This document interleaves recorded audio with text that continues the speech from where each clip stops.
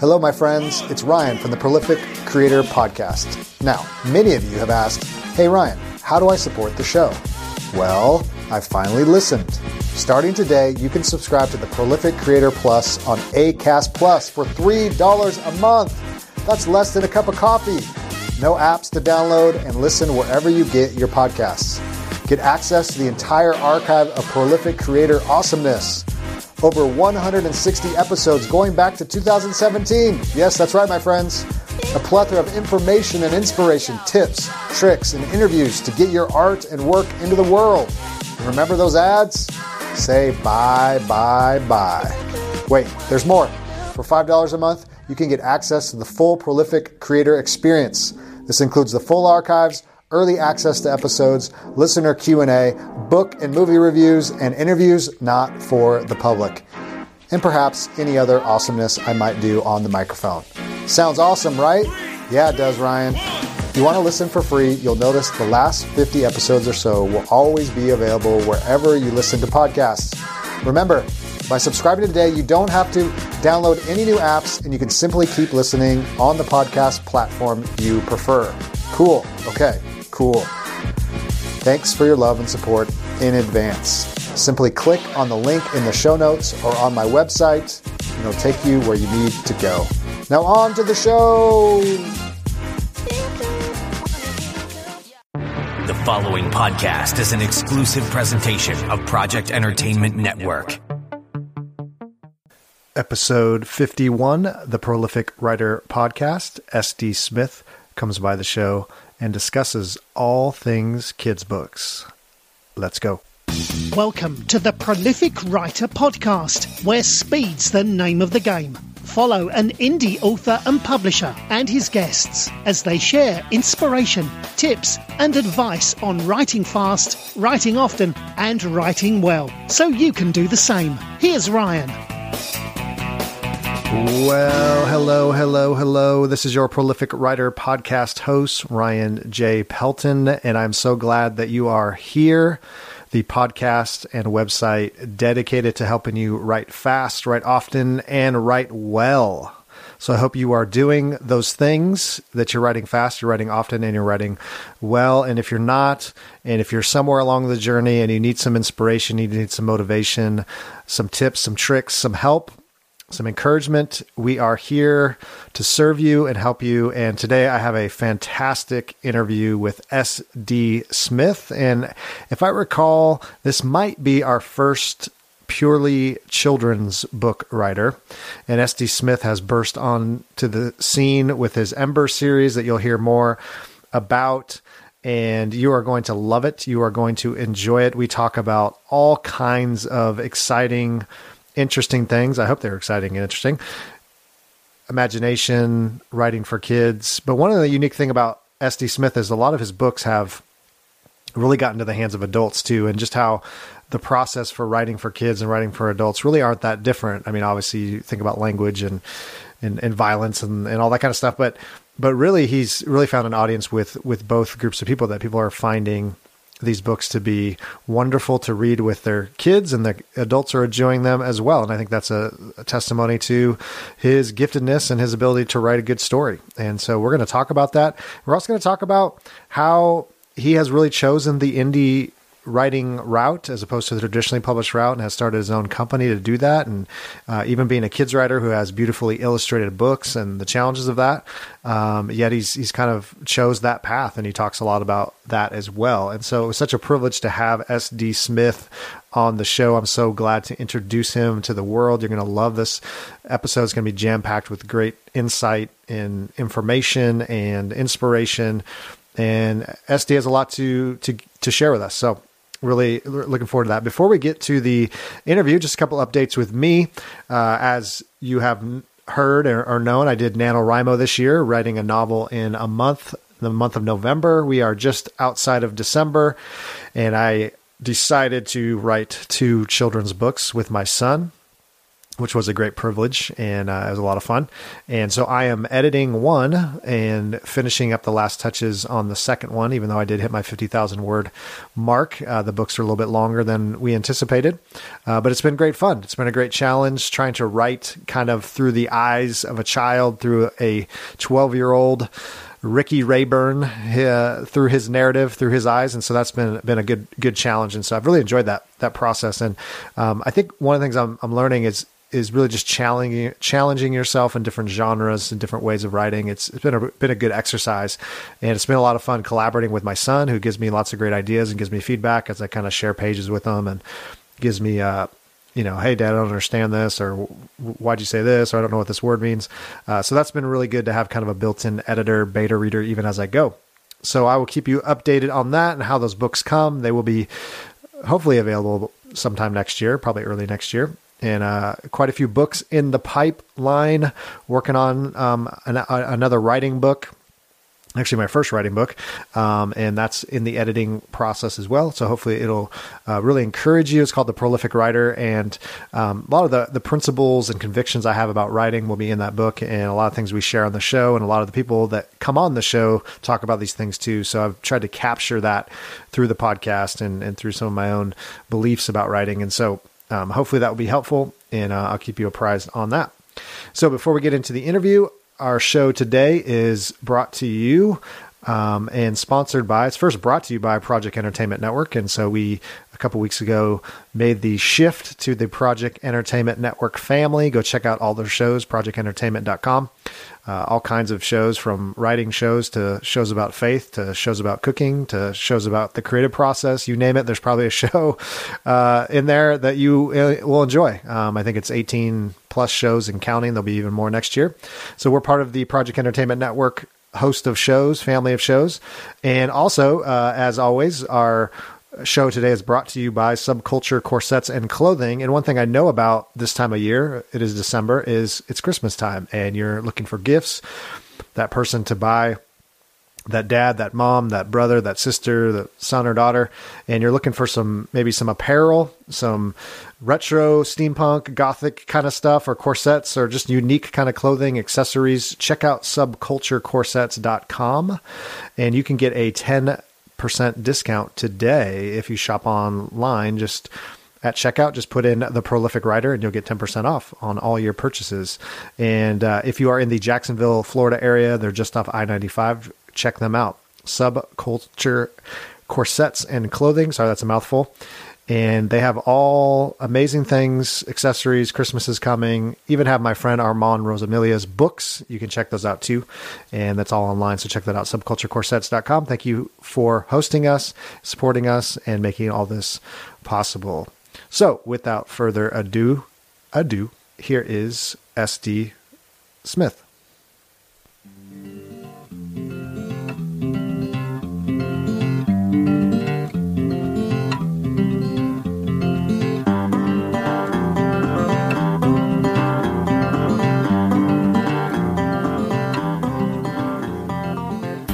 Well, welcome everyone to the Prolific Writer Podcast. I am so privileged today to have SD Smith on the show, and SD lives with his wife and 4 kids in West Virginia. Sam's the author of middle grade adventure fantasy, The Green Ember, as well as its prequel, The Black Star of Kingston. Ember Falls, the highly anticipated follow-up to The Green Ember, is available now, and I'm so thankful to have SD on the show. So SD, tell us a little bit about yourself and your family. Thanks, Ryan. I'm very pleased to be here. I appreciate you having me. I live in West Virginia. I have one wife, four kids, as you said, and I'm a writer. I grew up in the hollers, in one particular holler. We pronounce it with an sound on the end, not a hollow, as may seem proper. But grew up in the holler, and then 12 years old, I moved to South Africa. And I was there during when apartheid was still the law, and Nelson Mandela was in prison. And when we left, Nelson Mandela was the president, and so I was there during a really fascinating time in history. But I'm a West Virginian. I'm a hillbilly. I'm an Appalachian with a little bit of African in me. And I love got a beautiful family I'm really grateful for. And my story started off as writing for my own kids, or actually just telling my kids stories, and those led to the books that I've been writing. I could say more, but it just gets more and more boring from there. Well, hey, Esty, it's great to have you on the show. And I mean, a couple of things I'm really excited about is one, I do have to know something. I watch a lot of Justified, so I need to know, is it really like that in West Virginia? Oh, is that show does that take place in West Virginia? Yeah, it does. It's not on anymore, but a lot of haulers, a lot of drug trafficking and other things. So it's exactly like they portray it. I haven't seen it, but I'm positive. I mean, when was the last time people in Hollywood got anything wrong? Right. So I mean, it's not like they're going to stereotype us as a bunch of pill-popping holler people. I mean, that's just not going to happen. So I don't know. I don't know. There's probably, I'm trying to think of any like accurate portrayals of West Virginians in films. Most people don't even know that West Virginia exists. They just they say things like, "Oh, I've been to Richmond," or that kind of thing. They missed the whole Civil War part where we became our own state in history class. So we're just glad when people notice us and they don't slight us in any tiny way, because otherwise we get super, super offended really fast.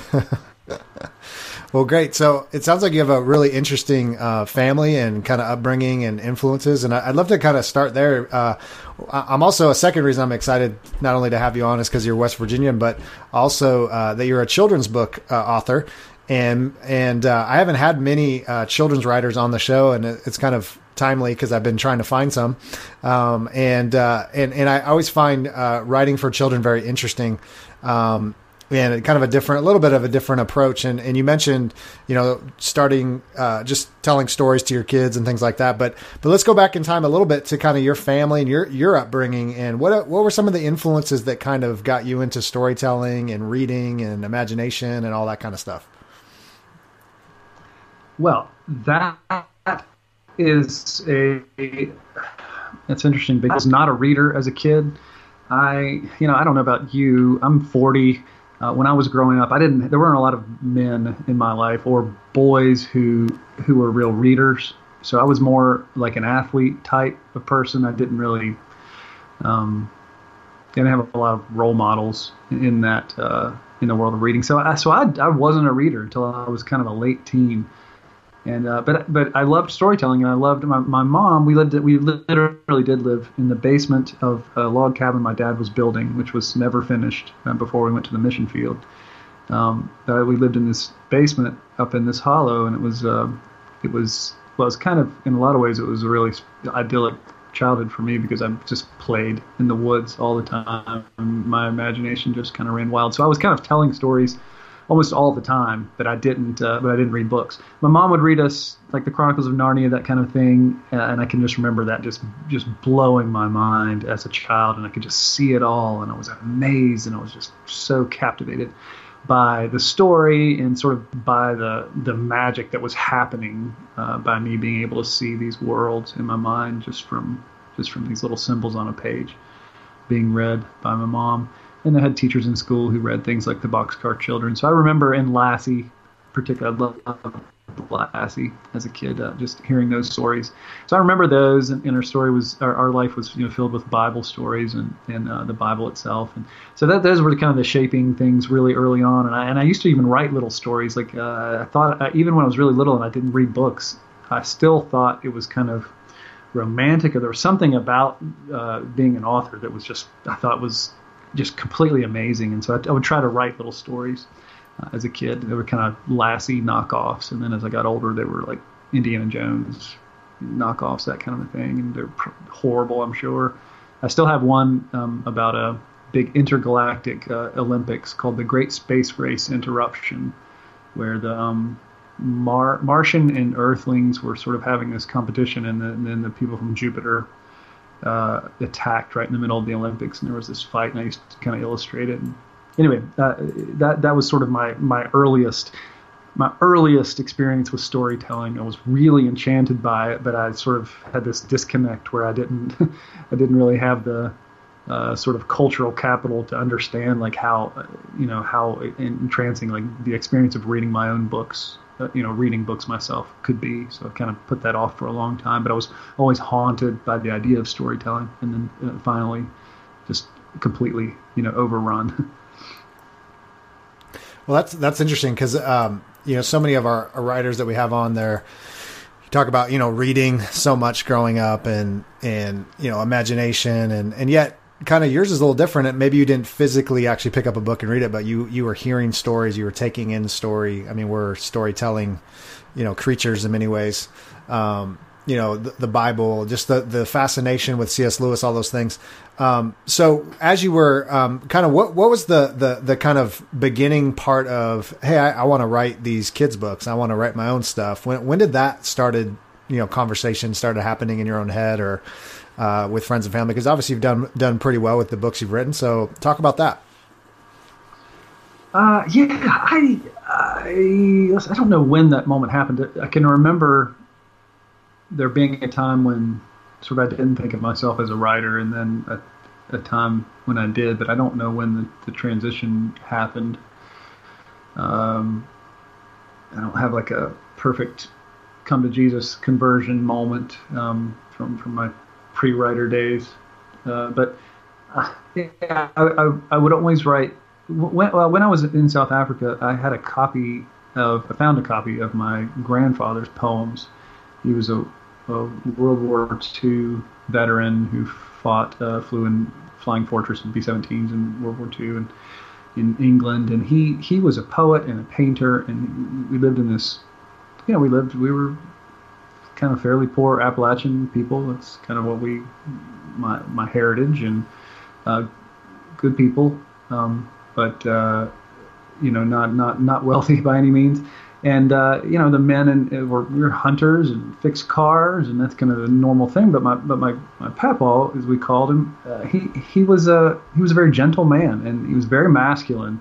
But he loved poetry, and he loved like butterflies, and he painted, and so he was a man's man in every way. So he was this sort of contradiction that I came to terms with at some point, and just sort of, okay, that's I'm like him, and people like us do this kind of thing, and so the poems really resonated with me. So from then on, I was writing poetry, and I sort of I got a guitar when I was 16. I turned 16 in South Africa, got my first guitar, and started writing songs. And so I kind of went through the poetry, like everybody, lots and lots of horrible poetry in my background, and I started writing poetry and songs. And so I sort of thought of myself as a writer of some kind for kind of a long time. And identified that way. And I don't know when it switched over to stories. I started telling stories, probably my late teens, writing them down. I'd always told like my little sister stories, or my big brother who told me. So it's just but the beginning of what became The Green Ember, my first novel that has been published and shared with the world. That came from stories I've told my kids.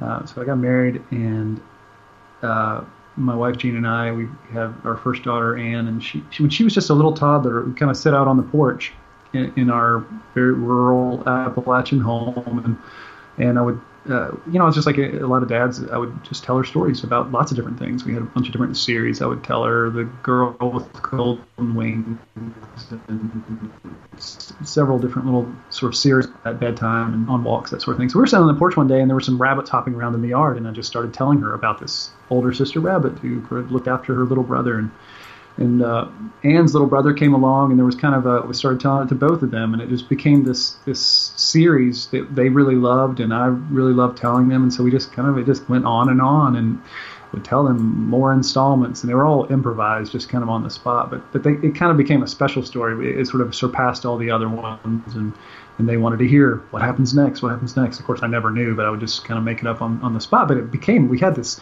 sort of started building the story, and at one point we had there was this climax to the story that was just really felt special, and we kind of looked at each other like, wow, that was cool, and I didn't know it was coming, they didn't know it was coming, and it was just a really special moment, and they said, Dad, you got to write this down.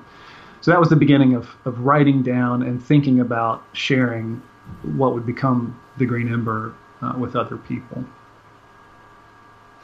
So tell me a little bit about the genesis of that. So you're telling stories to your kids about, and if people don't know, The Green Ember is a story, and I have to say this because you'll think it's funny. Maybe you will. Is Dan says, hey, it's a story written through the eyes of a rabbit, or through rabbits. But after a while, you don't really think it's rabbits talking anymore. And he actually said that as a compliment. So, because, he's kind of prefacing as it's a story about rabbits. But you won't really think it's about rabbits, after a while. Anyway, so the genesis of the story, you're telling these stories to your kids. It's about, through the eyes of a rabbit and different stories and tales. But when you started thinking about putting this actually into a novel, what was that process like? I mean, had you ever attempted anything like that before? Did you even know where to start? How did you start? And then how did it start to take shape? I'd written some short stories, and I'd written one novel. The first novel I wrote was kind of like the classic cliche. Wrote it and had a lot of high hopes for it, but at some point, from feedback and from my own sort of self-assessment, realized that it wasn't very good, and it wasn't what I wanted to share with the world. And then I had a little serial of short stories, some humorous, theoretically humorous short fiction, which was set kind of a sort of a Lake Wobegon, Mayberry-ish town with sort of a P.G. Woodhouseian sort of approach to like a hillbilly town in West Virginia. And I that was a serial that was published in this little journal around here, and then I novelized those. So I kind of had two things that I'd written. So I wasn't totally complete novice, but I don't know that I wasn't ever really one to. I guess I paid somewhat attention, but I'm not a major student of. I didn't go out and study. It was the opposite of what you hear a lot of people recommend, which I didn't go out and study the market and figure out what's hot right now and what's going on. Or should we do the cliches of Amish vampires or whatever, the thing that's hot right now. If you put a dragon on the cover, it'll sell this much more.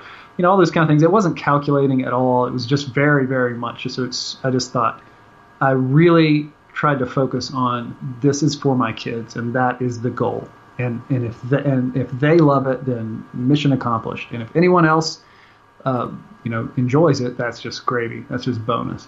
And if it's something that just my kids show their kids and their grandkids, and they say something like, oh, my dad was a storyteller. He used to tell us this story, and he gave us this gift. He wrote down in a novel form the stories that he told us, and it's special to our family. Like that was the sort of the bar.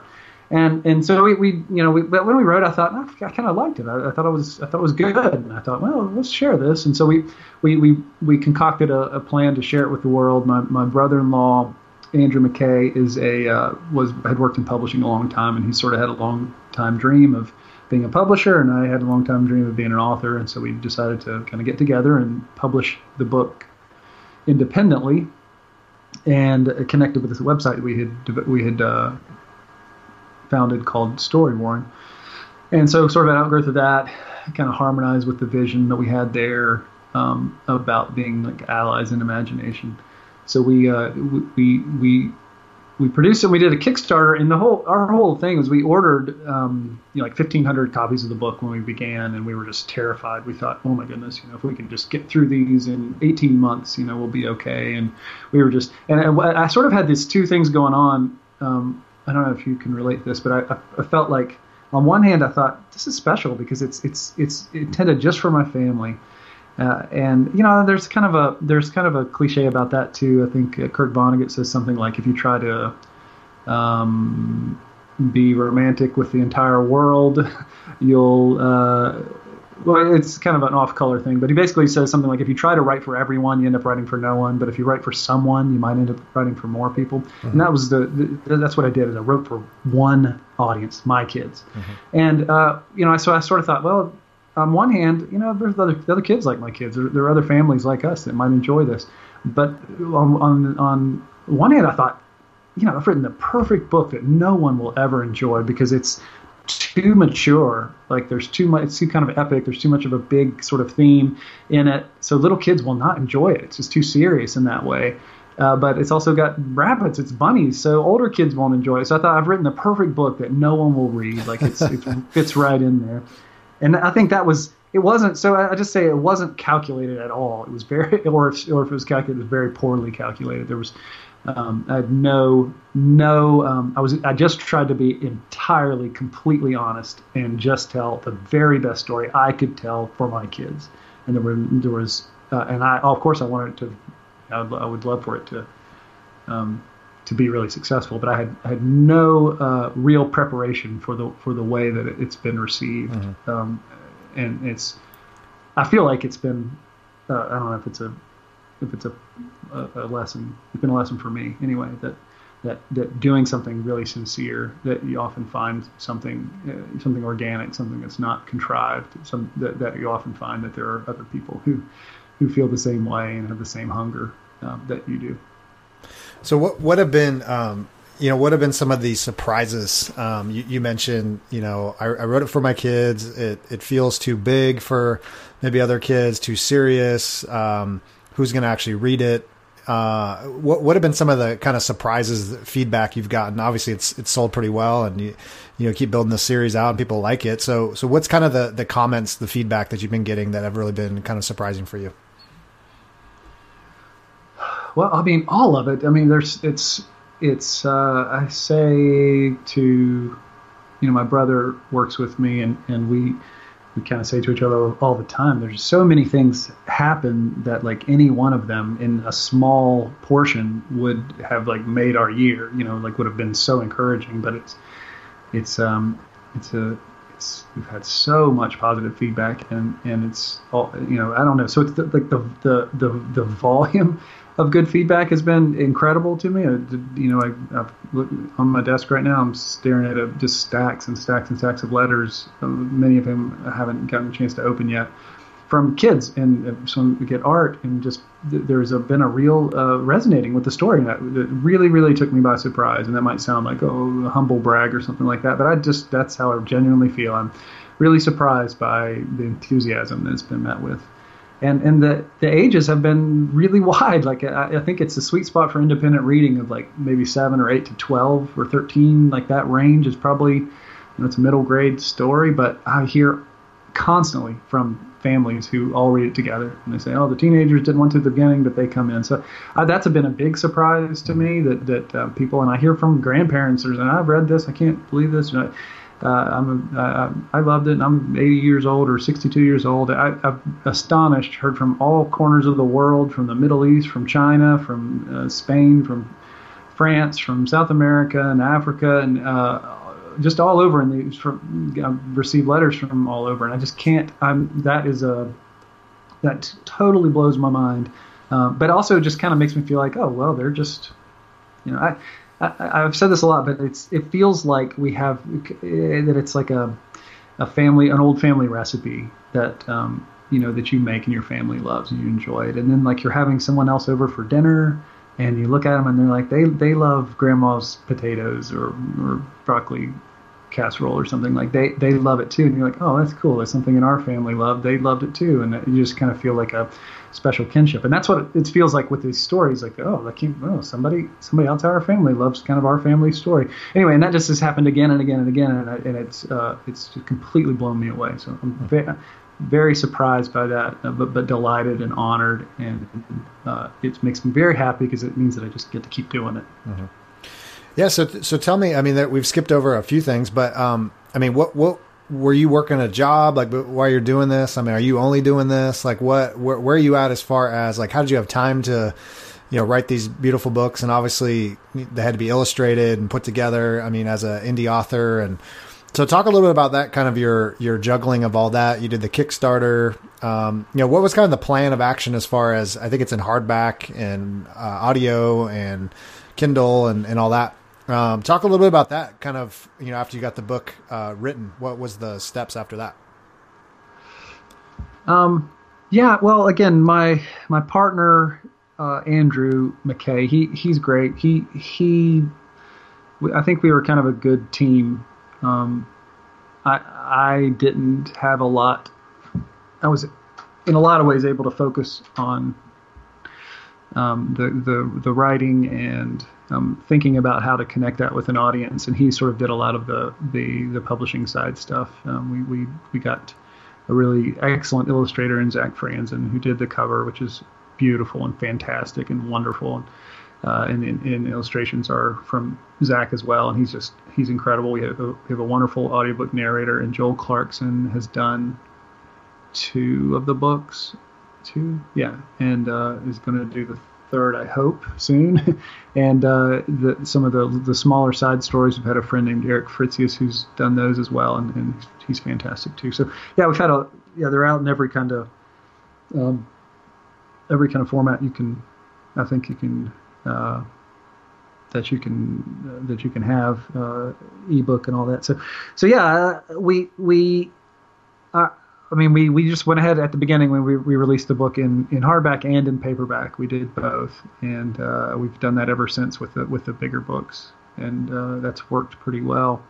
I did have a full-time job the whole time, so I was working on all this stuff in very, very thin margins of life. In the middle of writing The Green Ember, my father came down with or was diagnosed with pancreatic cancer, and so for 6 months, kids always ask, how long did it take you to write? And I can never tell, because for 6 months in the middle of writing the book, I was in the hospital every day with my dad, who in this incredible story survived this really rare disease and is doing great right now. But anyway, it was just there was a lot of, it's been crazy. It's been bananas, especially because we had such an enthusiastic response that we weren't kind of totally prepared for. We sold out of the first run very, very quickly, and we've had, I don't know how many printings, 7, 8, 9 printings. We've had I've lost track of how many there've been, and we're printing more and more each time.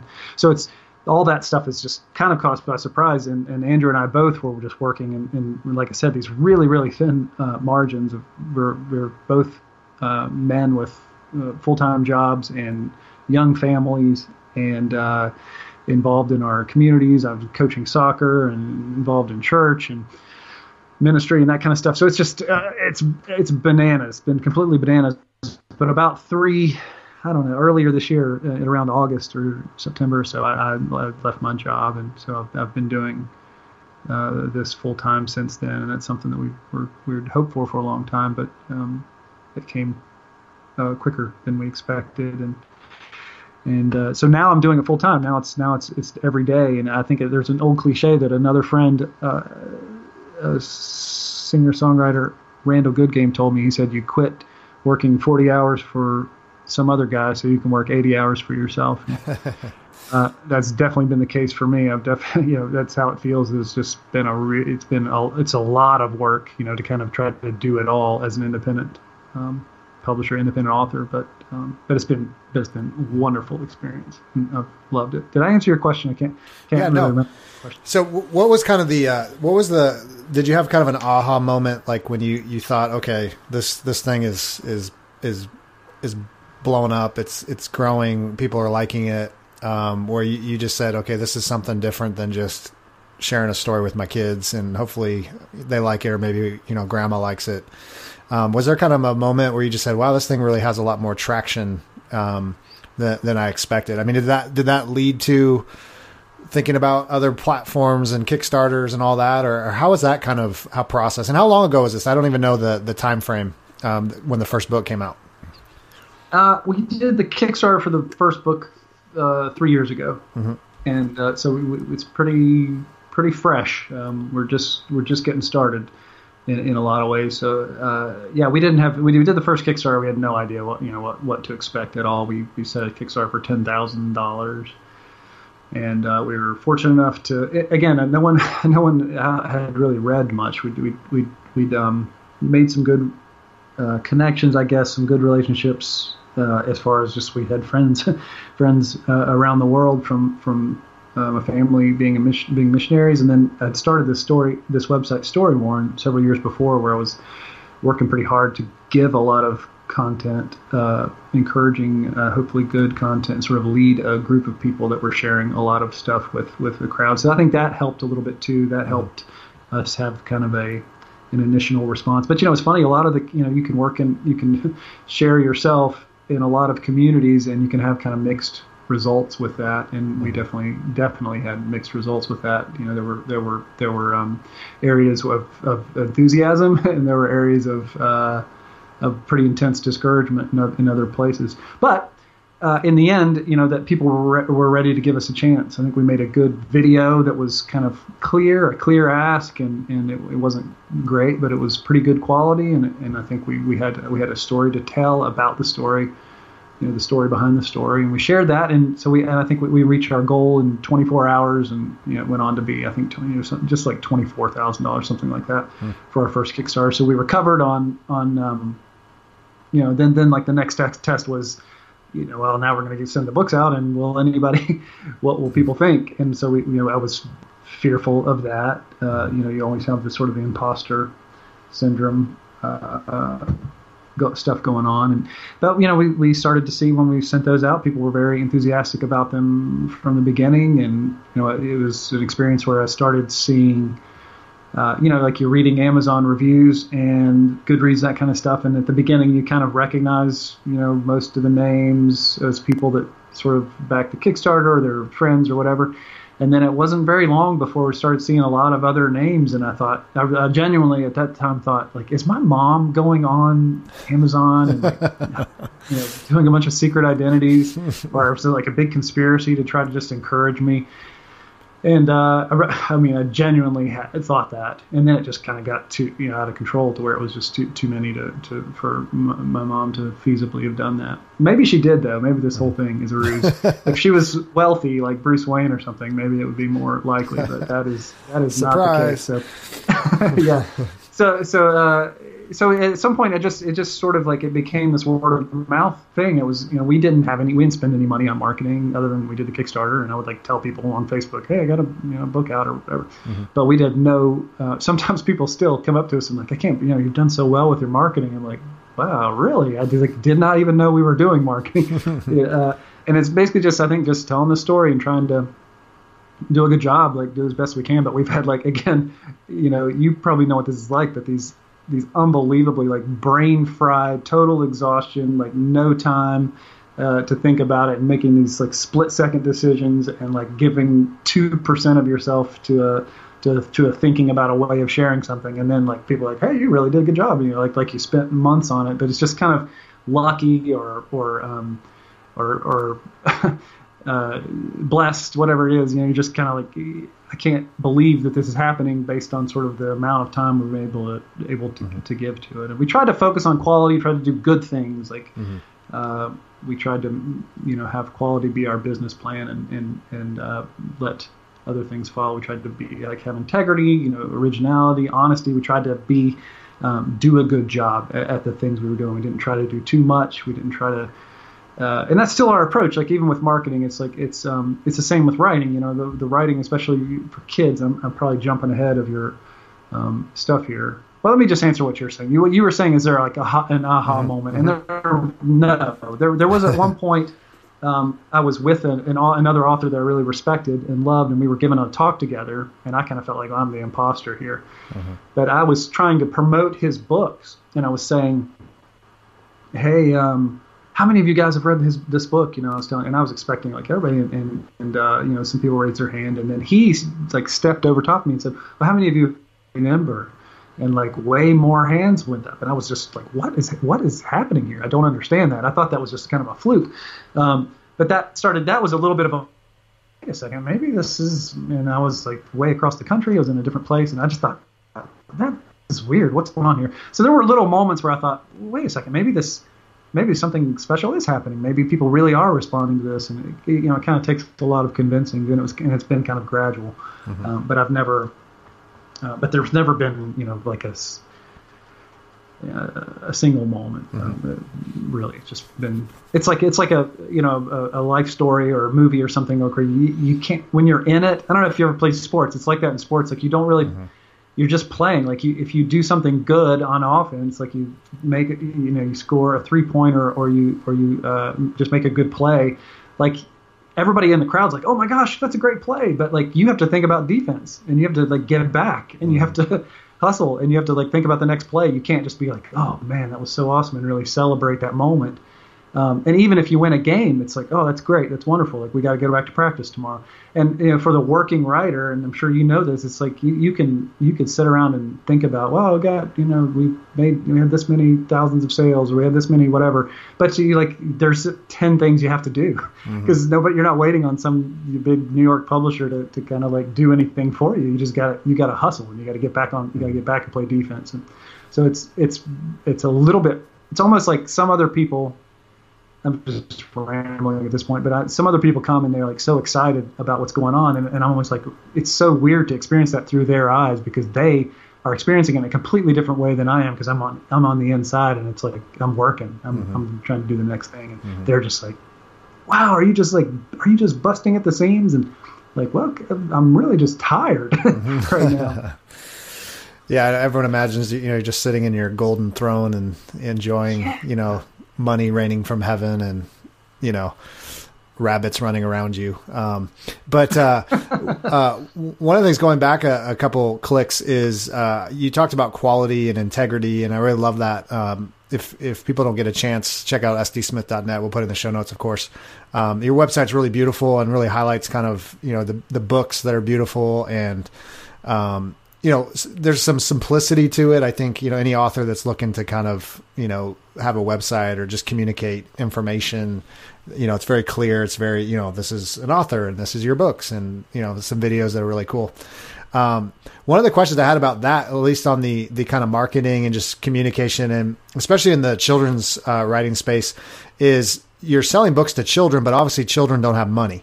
And so what's kind of been the relationship, parents are the ones with the money, and, so how does that work? I mean, are you getting feedback from parents? Are you interacting with adults? Like, how do you kind of sell to, a 7-year-old versus someone who actually can pay for the book and all that? Like, what does that look like? When do you think through that as far as marketing goes? That is an awesome question. I've never ever been asked that. We have a huge scheme to get money into the hands of children. That's when we work very hard to make sure that children. Now, I don't know what that is an interesting conundrum, and I've not thought about it that much really, because we think about, and this is kind of a general approach to life. Like we're not, I guess my family is not like super excited about like fragmentation. I think we're all excited about stuff like Pixar movies where the whole family goes and we're all just really, really into it. We just feel like that's, and I know there are other things, but I don't think about targeting an age group as a way of a division, like or something like divide and conquer. So we don't aim. I do tell parents, like I said earlier, that there's kind of a sweet spot for independent reading, probably, but we make things for families and make things for entire families, and we do just go to the parents because that's what I am, and so I think about giving things to families that parents will appreciate and enjoy, and we just hear from parents constantly, and our whole approach at Story Warren and our whole strategy is just to be an ally to parents. Like I think that sort of the cult of celebrity, whether it's pastors or politicians or artists or authors or whatever, is almost always not super helpful. And I get looking up to somebody, like I look up to C.S. Lewis and P.G. Woodhouse and G.K. Chesterton and people. I would love to meet them and all that. But I think like this worship sort of over idealization of these like sort of so-called creative vocations is really dangerous. I think that they're in one sense, I do think like writing is magical and I love it and it's this amazing miracle, and I just want to talk about how incredible it is all the time. But then like there's a flip side of that where it's just like, well, it's an ordinary vocation. I'm doing work that is as a Christian, like that is a Christian vocation. For me, it has to be rooted in love. It has to be rooted in service. So it's not about me thinking like I am this amazing special flower and blooming in the desert and everyone else is lousy, and if I just express myself, people will come around me and circle me and adore me. Like I think of myself as like a working author, that I work and my work is about service, and it's about loving, and it's about being a servant to these kids and these families, and coming alongside parents and saying, yeah, I know it's tough to find, things that are either like not super toxic, or on the other hand, like so safe that they're really, really dangerous in a way. And so stuff that sort of accounts for reality. And excuse me. So I think about being an ally to parents, not as like someone who like, oh, you should pay attention to me because I'm a guru or whatever. Just like, no, I'm a servant. That's what I do. I don't know how to. There's a lot of things I don't know how to do, and I need help, and I need someone to serve me, and someone to help me. And I think like children need adventure, children need stories, children need the shaping of their imaginations, and good, light, love, hope. And I want to do that. I think I feel called to that. So I want to. So I don't know. I don't think about. Again, maybe it sounds really. There are practical, like we do think about marketing, like how do we do want to sell things. So maybe I'm presenting myself as like being more, disconnected from the market than I really am, because we think about, how do we, but our whole marketing strategy is I think it harmonizes with our view, with that same view, in that it's the same with writing. When I write for children, I think it does really help to write for children in a lot of ways, because you have to remove, you can't be really self-indulgent with your language, or you're not trying to write the great American novel. You're trying to tell a story, and so you're trying to get obstacles out of the way. So things that aren't clear, maybe your favorite, beautiful prose, like it probably needs to go, because if it doesn't serve the story, and I know that's kind of a writing instruction cliche, but it's so true. Because, I want to serve this meal to these kids and these families, and I don't want to like serve it with a big cage over top of it. I want to get, you don't serve a meal and have a cage and say, hey, good luck trying to get through the cage to that food. Like, I want to give them the food. Here's the food. It's right here. Enjoy it. Enjoy the feast. That's what I want to do. I want to be like a chef. I want to just give it to them. And so it's the same. I think it's the same thing with. So that's a lot of that is about removing obstacles. Like, let's get this stuff out of the way. Everything that blocks their access to this story, not just the story they want. So not like the lowest common denominator, nothing like that, but the story that's on my heart that I want to give them, that I feel called to give them in a lot of ways. Like, get everything that's possible out of the way of them accessing that. And crummy writing, all that kind of stuff, over description, flowery, whatever. There's all kinds of ways of getting in the way in writing. But we kind of take the same approach with marketing. It's just like, we're not trying to trick anyone. We're not trying to sell things to people who don't want them. Like, we're not used car salesmen or trying to sell a lemon or anything. Like, we believe in what we're doing. We don't want to give it to people who don't want it, so we're not trying to trick anybody. It's just, so our whole marketing strategy is get out of the way, like get things out of the way. And if somebody doesn't want it, like we're not trying to like go hard sell. Everything is super soft selling. It's all warm. It's all friendly. It's all based on, mutual love and respect. And how do we make it easy? And I'm glad you said that about the website, because that's the whole design. That's the whole thing. It's simplicity. Hopefully beauty, goodness, truth, clarity. And I think, I'm sure you know this, but like, it's hard. Like, marketing is a lot about clearing away obstacles and having a very clear ask. And this is what we're trying to do. And we're trying to get better at that. But it's all about service, and it's all related to clarity, and all related about removing obstacles. We don't really direct anything to kids. We just want the kids, when they get it as a gift or whatever, we want them to enjoy it and love it and like inhabit that world. But our whole thing is like, we're working with parents and kind of families as a whole. That's great.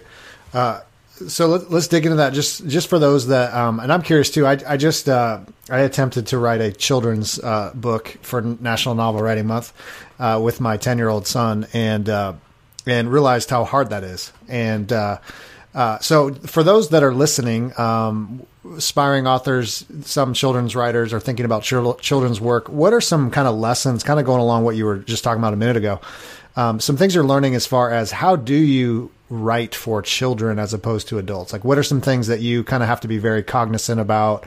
What are some things that you need to take into consideration? Even as you're kind of going back, passing through drafts, editing, what are you taking out? What are you trying to, too big of words? Is it certain kind of language? I mean, are you thinking through that cognitively? Like, how did you, when you started, and now this question is getting really long. So when you started and you're just telling, not as long as my answer, right? When you started, telling stories to your kids, I mean, were you just trying to kind of harness that again as you were kind of writing them down, just trying to be simple, clear? Talk through that. Like, what have you kind of learned along the way as far as writing specifically for children? I genuinely do think that's a really good question, and I think the best answer I could give is like, I don't know, and I have no idea. But that maybe I have no idea is not fair. I have some idea, but I have no idea if I'm right. And I think it is hard to look back and think, how do you, because I wrote this specifically for my kids. I wasn't like trying to think about like, what's the reading level. I just like know my kids, and my kids read a lot of books. And I thought, well, so I've always, it feels like there are two sort of traps. There are traps on the I think what people usually do, and I don't really know. I'm not I don't study the market, and I don't think through like what's selling or that kind of stuff basically at all. I usually am reading older stuff, and sometimes some modern stuff, but not too much. So I don't really know what's going on very much. But I would say that it feels like people want to dumb things down. Like I'm a big advocate of do not dumb things down, like explain things up. And I believe that in life, as sort of as a life thing. Like I don't, there was a really good article, I wish I could say who it was from, that really, when I read it, it really resonated with kind of my wife and I, our parenting philosophy, which is, don't, and it kind of goes along with sort of maybe like people who are sort of theologically or philosophically inclined. Like I've always had the children's Bibles, they're famous for kind of having like this beautiful scene of Noah's Ark, and Noah's Ark is so sweet and all the animals, but like that's a story about like a lot of people dying right. And this horrible thing. Yeah. It's amazing in a lot of ways, and it's tragic and it's beautiful. But so my philosophy has always been like with the kids, like, well, just give them the story, like give them the story, and then explain up. Because there are all these barriers, like when you approach the Bible, there's a lot of barriers. But like to me, it's like, let's be honest about what the barriers are. Language, time lapse, different customs, and there's all kinds of things that are hard to get. But I think that we're better off like just going sort of like straight at it, right. Instead of kind of taking little pot shots at the enemy and like not hiding behind a bush and popping out and just like, let's just charge, let's just get right in there and go right for it. Because I want my kids to have this sort of this understanding of God that's not rooted in like Christian bookstores marketing plans. I want it to be rooted in like the arc of history and the Word of God. Like I want them to be anchored to I want them to have stronger anchors than like the Grand Rapids business model or whatever it is. I want, not that there's anything necessarily wrong with that. I'm just saying like. That, so I have a lot of respect. I think I always love children's authors that have a lot of respect for readers. I've heard Madeline L'Engle talk about this, that she was told again and again that A Wrinkle in Time was way too intelligent, way too high language for kids, and rejected many times on those fronts. And of course, that was demonstrably wrong. Its kids have really embraced that story. So I think do not dumb down. In my opinion, like that's a big easy thing. Like I'm just going to make this so sweet, but that's a different question to me than like clarity. And I don't know how this goes for writing adult stories. My assumption is it's exactly the same, that you always want to cut away things that are unnecessary and make it as clear as possible. So clarity, not using big words for the sake of using big words. So I think you don't want to shy away from, I don't think you want to dumb down, but you also want to be clear. So there's no need to be obtuse, for instance. Which I've always loved, that obtuse is like such an obtuse word. But you don't need to use a word like obtuse, because so using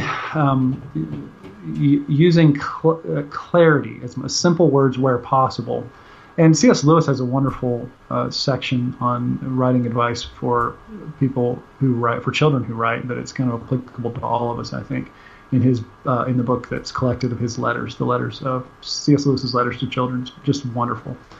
It's like you can find it online, that letter that he wrote where he explains sort of his writing advice, and it's all about using simple words and being clear as you can, And I think it has kind of the heart of removing obstacles as well. But I think that's what you do I don't know that there's a lot of differences. I just think you don't dumb down too much, but you also be as clear as possible, remove obstacles, and respect. Like I think I want kids after they read, well, honestly, this last, the book that's coming out in the spring, it's the Green Ember Book 3, Ember Rising. My illustrator, Zach, after he read it, his feedback was, he said, I think kids are going to be really honored that you trust them with this story, because it's heavy, because there's a lot of it's intense in a lot of ways. I think there's this hopeful thread going through it, but there's a kind of there's darkness, and I don't love like the wallowing in the darkness, kind of like celebrating the darkness, like the way maybe a lot of adult fantasy writers that are very popular, perhaps have shows on TV right now, might sort of like enjoy this sort of nihilistic, this darkness and heaviness that's like disconnected from a worldview that makes sense of evil or good. I don't love that personally. I don't like that in stories. I like stories that tell the truth about the way the world actually is, and I think that's a gift to kids. I don't think just bald, naked, horrible, death and darkness is a gift to kids. I think that kids walking through the valley of the shadow of death in fiction is a gift, though, particularly when they know that the arc of the story moves toward hope and light.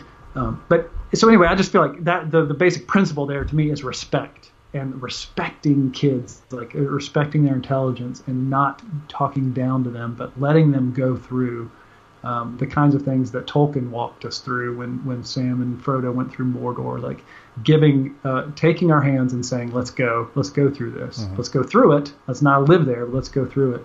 But I don't know if any of that advice is particularly just applicable to kids. I just think that some of the errors that you're prone to, like, leave the world of sound writing advice and pander to children. I think it's like more of like advice about avoiding some of the pitfalls. So I don't know that I would write particularly differently for adults or kids. There might be some things that would exclude content wise, but I don't even know how big of a deal that is to me. I would be trying to write honest stories that again removed obstacles and were clear and respected them an awful lot. Well, I think you might be onto something. I think that's why C.S. Lewis, a lot of his work is so enduring. And Tolkien, and adults read it, kids read it, everyone in between. I remember my grandma reading it to me even as a young kid, and it was like I think it was before I could even read, and I just remember like I understood what was going on. I didn't understand every detail.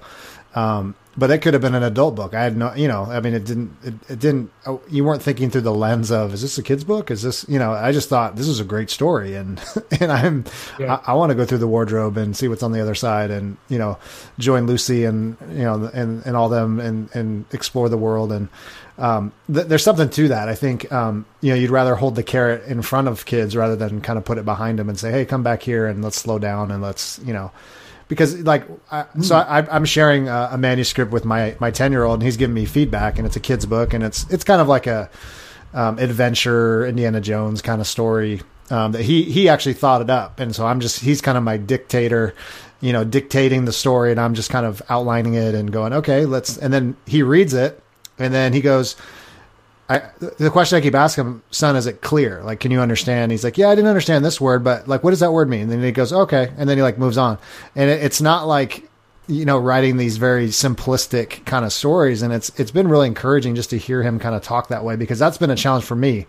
Like I write mostly, nonfiction adult stuff and some fiction adult stuff, but it's, it's in many ways I was kind of fearful of that. So it's good to hear you say that, because I guess in my head, I just had a kind of a stereotype of like, well, this, they're kids and you just got to use, one syllable words and, and then you realize, man, kids are really smart.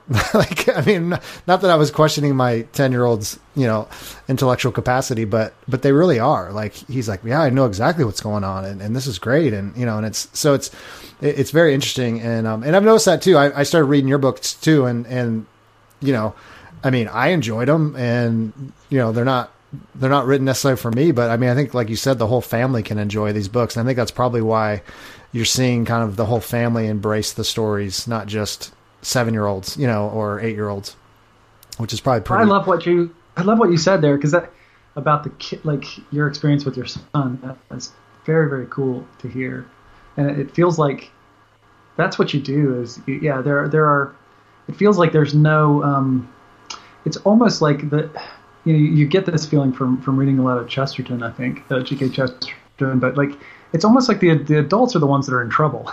We're the ones that sort of like have this need of re-enchantment. So it's not like you would say an adult who loved the Lord of the Rings or loved the Chronicles of Narnia. They're just like, ooh, there's something wrong with him. Like he's got a problem. It's like, no, if you have a bunch of kids that love that and adults that don't, like the problem is with the adults, not with the kids. And so I think so much of children's literature does that. It kind of, it sort of, I don't know, it sneaks in and it doesn't, and I think we adults, like we have, Chesterton talked about us, that we've sinned and grown old and that our Father is younger than us. And I just feel like there's such power in sort of the enchantment of youth, that we haven't been broken as badly as we get, and we haven't gotten as hard in our hearts and elsewhere, like as we've gotten older and we've become less pliable, less awake to the wonder of the world. And so it feels like children's adventure, maybe particularly children's fantasy, can sort of reawaken wonder. And I thought of another thing, like with the kids things, a lot of modern storytelling, it feels like, as much as I know, which ain't much, it's sort of like it focuses the attention all on the life of the child, like the world. Again, my illustrator Zach Franzen, he talked about how the world sort of like spirals into the child, instead of sort of the child looking up and like sort of finding his or her place, like in a big world, instead of the world like being inside them, like finding themselves inside the world. And it feels like, so I feel like a lot of stuff that panders to kids, that's just like lowest common denominator, like I just want to sell a bunch of these. You could do a lot of stuff with kids thing that just kind of appeal to maybe like, banal, you get a lot of sort of tween. I'm just seeing the other day, there was this like tween chick lit like romance, like it was really like heavy adult sort of stuff, like way too intense kind of stuff, but it was intended for like 12-year-old girls, and it was just this, and it just made me like sick, thinking like that's not awakening wonder. It's not attaching us to beauty or letting us see like or find ourselves in a big world. And I even think like stuff like Indiana Jones, and like your story, you had me immediately at like, it's a story like it's like Indiana Jones. I think stuff like that, like where you're going places and you're discovering big things. And even though Indy is like this incredible character, obviously, he's like, but it's not all just him and like what's going on with him, or like what he's wearing and how his love life, which boy he chooses affects the whole geopolitical situation in the world. It's not like that. Like a lot of like really popular fiction, it's this big world and these big ideas connected to like history and religion, and it's just this awesome kind of big stuff. And he's this player in it, and I think that's a really needed, valuable perspective.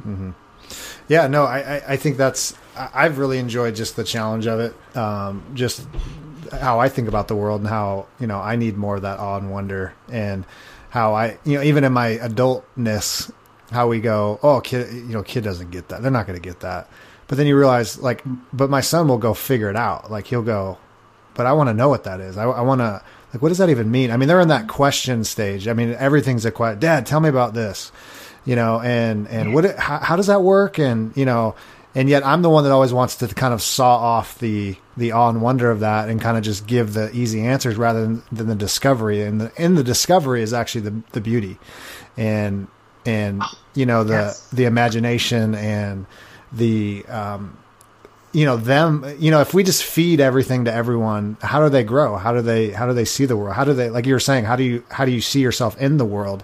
And I found just writing this book that, I want the main character's name's Ricky, and the main character to figure it out rather than just go, well, you're just a kid, so get out of the way. Like, I want him to see all the things that are hard in the world and that are difficult and allow them to stumble around rather than just, kind of just say, well, just stay away from that. And that's what I think you were saying earlier in the interview was, your philosophy of parenting is how do we let the kids kind of be exposed to some things that, not wicked things, but things that are adult and kind of let them navigate some of that because they begin to see that this is how the world really is. And there are pain and there is struggle and grandpa does get cancer and that stuff's real, rather than creating this kind of, a lot of Christian stuff, such just everything's happy clappy. Everybody always gets healed. Everybody always gets saved. Everybody always, but to say, there's actually pain in the world, and that's a hard line, where there's still hope, obviously.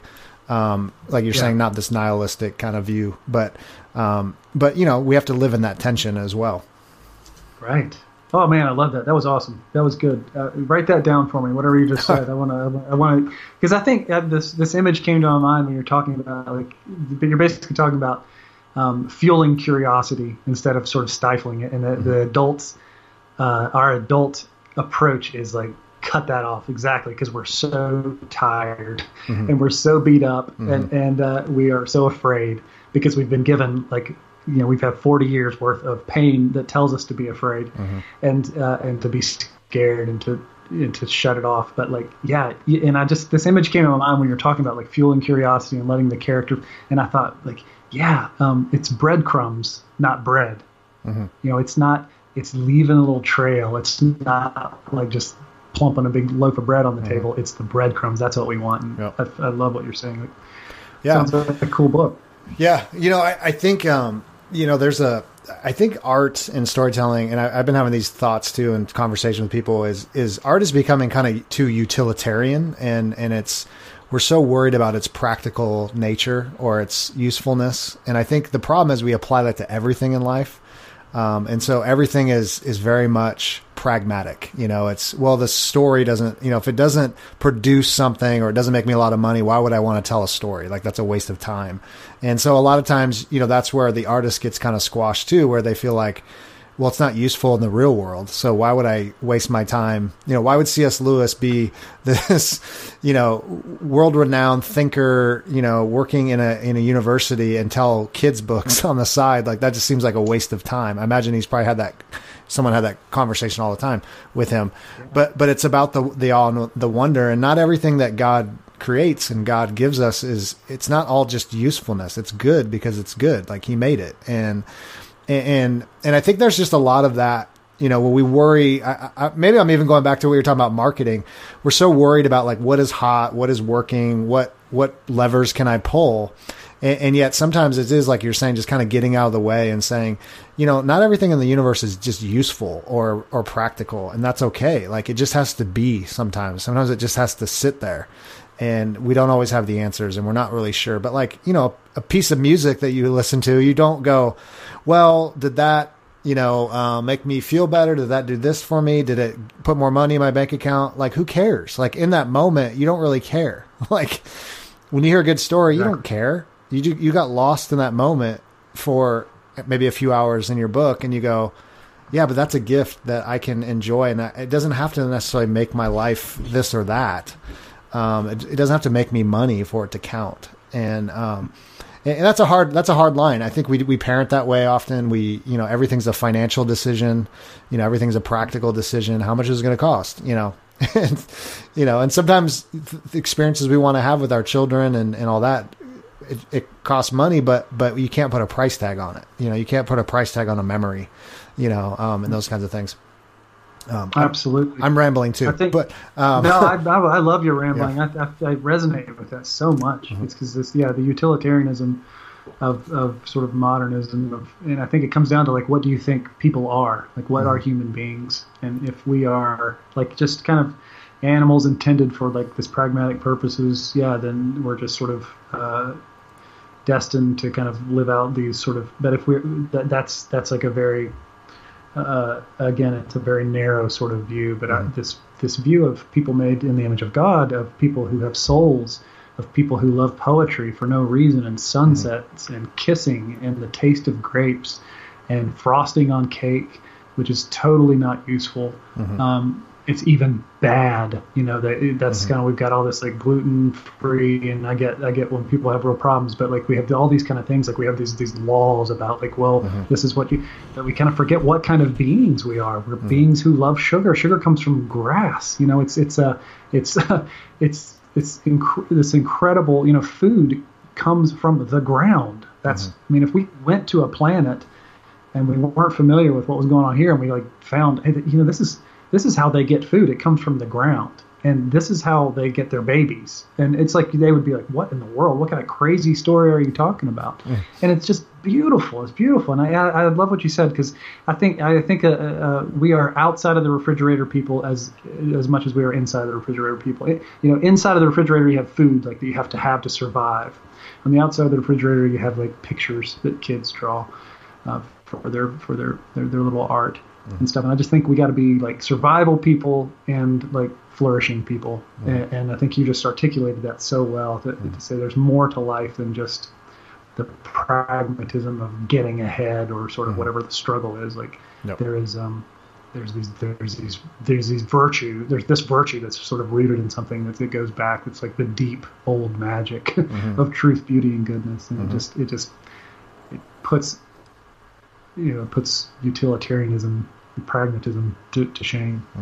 That's great.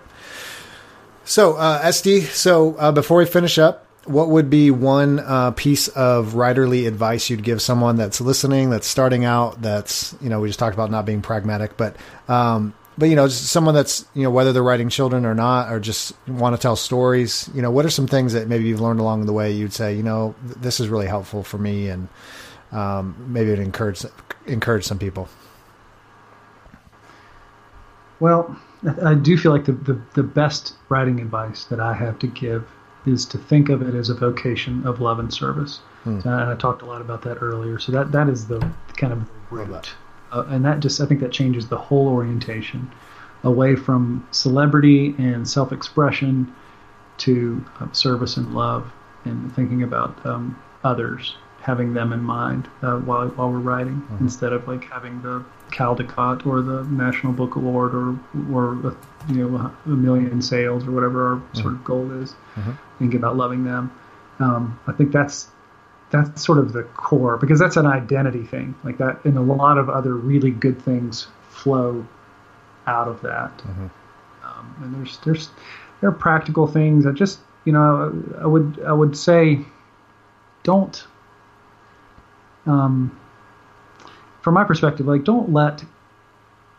Okay, well, there's two. The two that kind of coincide. Like, don't get your identity about like what an artist is from the cliches. Like, one of them is that you have to be sort of like mentally ill and really like depressed, and that's like got to be your sort of your thing. Like, you're a creative person, so you've got to like seem like you've got to dress a certain way. And I just say, like, just be what you are. Just be what you are.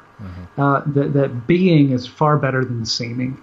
And so just be, if you're a writer and a creative type, that's cool. Like, you don't have to like buy a certain kind of pants or something like that. A lot of people who are fake, who are not interested in doing the work. Like, I would just say, like, bypass all the seeming stuff, which is such a big deal, like culturally and like in high school, and we kind of stay in that trap of like, well, I want to seem like I'm this. Well, like, if you just do it, you'll probably pretty soon you'll seem like it too, and that's fine. So like, being is far more important than seeming.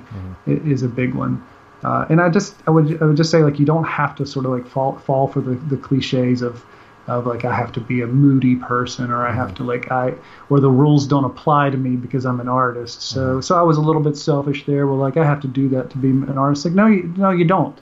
Like, you had all the same rules apply to you, and the world doesn't revolve around you because you're an artist. Like, and you don't. And this I feel like is a big one. Like, you don't have to just hang out with other like creative, artsy type people. Like, that's another misnomer. We all sort of long for creative community, but like, if you're a writer, like, hang out with normal people. Creative people. I don't like watching a movie that's written by like an Upper West Side New York person who has always lived in the Upper West Side of New York and sometimes lived in Los Angeles, and they write stories about like writers from New York and actors from New York and from Los Angeles. Like, nothing against those people, that's fine, but like, have you met a normal person? Have you met a regular, like, have you met a coal miner? Have you met a fireman? Have you met a teacher? And get outside of yourself as much as possible. So I think a lot of times our longing, sometimes it's because we're isolated and we want to meet other people like us, and we just long for some kind of a connection. That's normal. But what's not cool is just thinking, I've got to meet and be around like all of these other artist types. I think sometimes what we want when we want to have a room full of people that are artists and creative and writers is that we just want to look around the room and see mirrors. And I just feel like that's not what we need. Like, we need other kinds of people. Like, if you're strong at like being creative, but like maybe you stink at business, which is true for a lot of like introverted writer types, I think it's cool. Like, I think you're thinking a lot about that kind of stuff and helping people on that stuff, Ryan. But like, a lot of us don't think very well about that stuff. So you need help. Like, you need to meet some businessman, somebody that you don't dress like normally or whatever. You need to, so we need and he probably needs you too. And you need each other. I think that's kind of one of the cool things about the church is that there's all kinds of people with different gifts that come together and serve and love each other. And that when you fit into a community like that, it's better than just finding a bunch of mirrors to look at. So the big root advice for all those little tangents that I could go on and on about are, figure out what your identity really is and who you are, and just be that. And don't get too wrapped up in seeming or like coming off as an artist or hanging out with just artists. Like, that's that's just like a gag. Don't do that. Like, be with other normal people and be a normal person yourself. Don't be above others. Be a servant. Be in your community. Find your identity rooted in something deeper than perception, and live it out. Live out that calling with joy. That's great. No, I think that's really helpful advice. So much of and if our identity is just in writing, well, then that means our emotional state, our relational state will always be rooted in the writing or the art. If it's going well, we'll be good. If it's not, we'll be bad. We have to have something that's more solid. So thank you for that. So last, where can people find you, SD, and what are you working on? What do you got coming out? What do they need to go check out? Well, stuff's coming. It's kind of a weird time. We've got a couple books coming out right now. If you're just starting, the best place to find me is just sdsmith.net. I couldn't get the .com. sdsmith.net, and you can find all my books and everything there. I've got a couple new books coming out. One that's just been released. I should be shipping here before Christmas. But my series is the Green Ember series, and there are 4 books that have been released now, and there's a new one coming out I think we're going to do a Kickstarter in January for that. So I'd love for you to give my stories a chance. I'd be really, really grateful. Well, SD, it's been an absolute privilege, and I've loved hearing your insight into children's books and life and faith and everything else, and it helped a lot of people today. So thank you for sharing your story. So excited for your success, and look forward to more people getting into your books and sharing them with their kids and their families, and all the best. Thank you, Ryan. It was an honor to be here, and thanks for indulging me with my long, possibly profoundly boring answers. I'm not sure, but I appreciate. At some point, I was like, "Is he still there?" Because I'm still talking. But I'm really grateful for you having me on. Thank you so much. You bet. Well, there you have it, Prolific Writer Nation. SD Smith coming on strong. Thank you, SD, so much for coming on the show. And I hope you really enjoyed this interview. I know I did, just talking to SD. He just had a ton of things to say that were really helpful. I love the way he talks about kind of engaging kids' imagination and how important that is. I love the way he talks about writing as a way to serve and love people. And I know it can be very self-aggrandizing, and we think writing is just a selfish thing. But really, those of you that are writing, those of you who want to write, to kind of shift that narrative and say, actually, we're serving and we're helping people in some way. We have a message to share. We have books to, we always think, well, it's just books to entertain people, but really to help them think about the world, think about the universe, maybe even let them escape the world for a couple moments through hard times. And I know that's sometimes for me, the greatest compliments I get is like, hey, thank you for that book you wrote. It helped me while I was sick, or it helped me while I was dealing with the surgery, and just to have some moments to kind of escape into another world. And also just, those of us that are writing in other spaces too, just the impact you can have.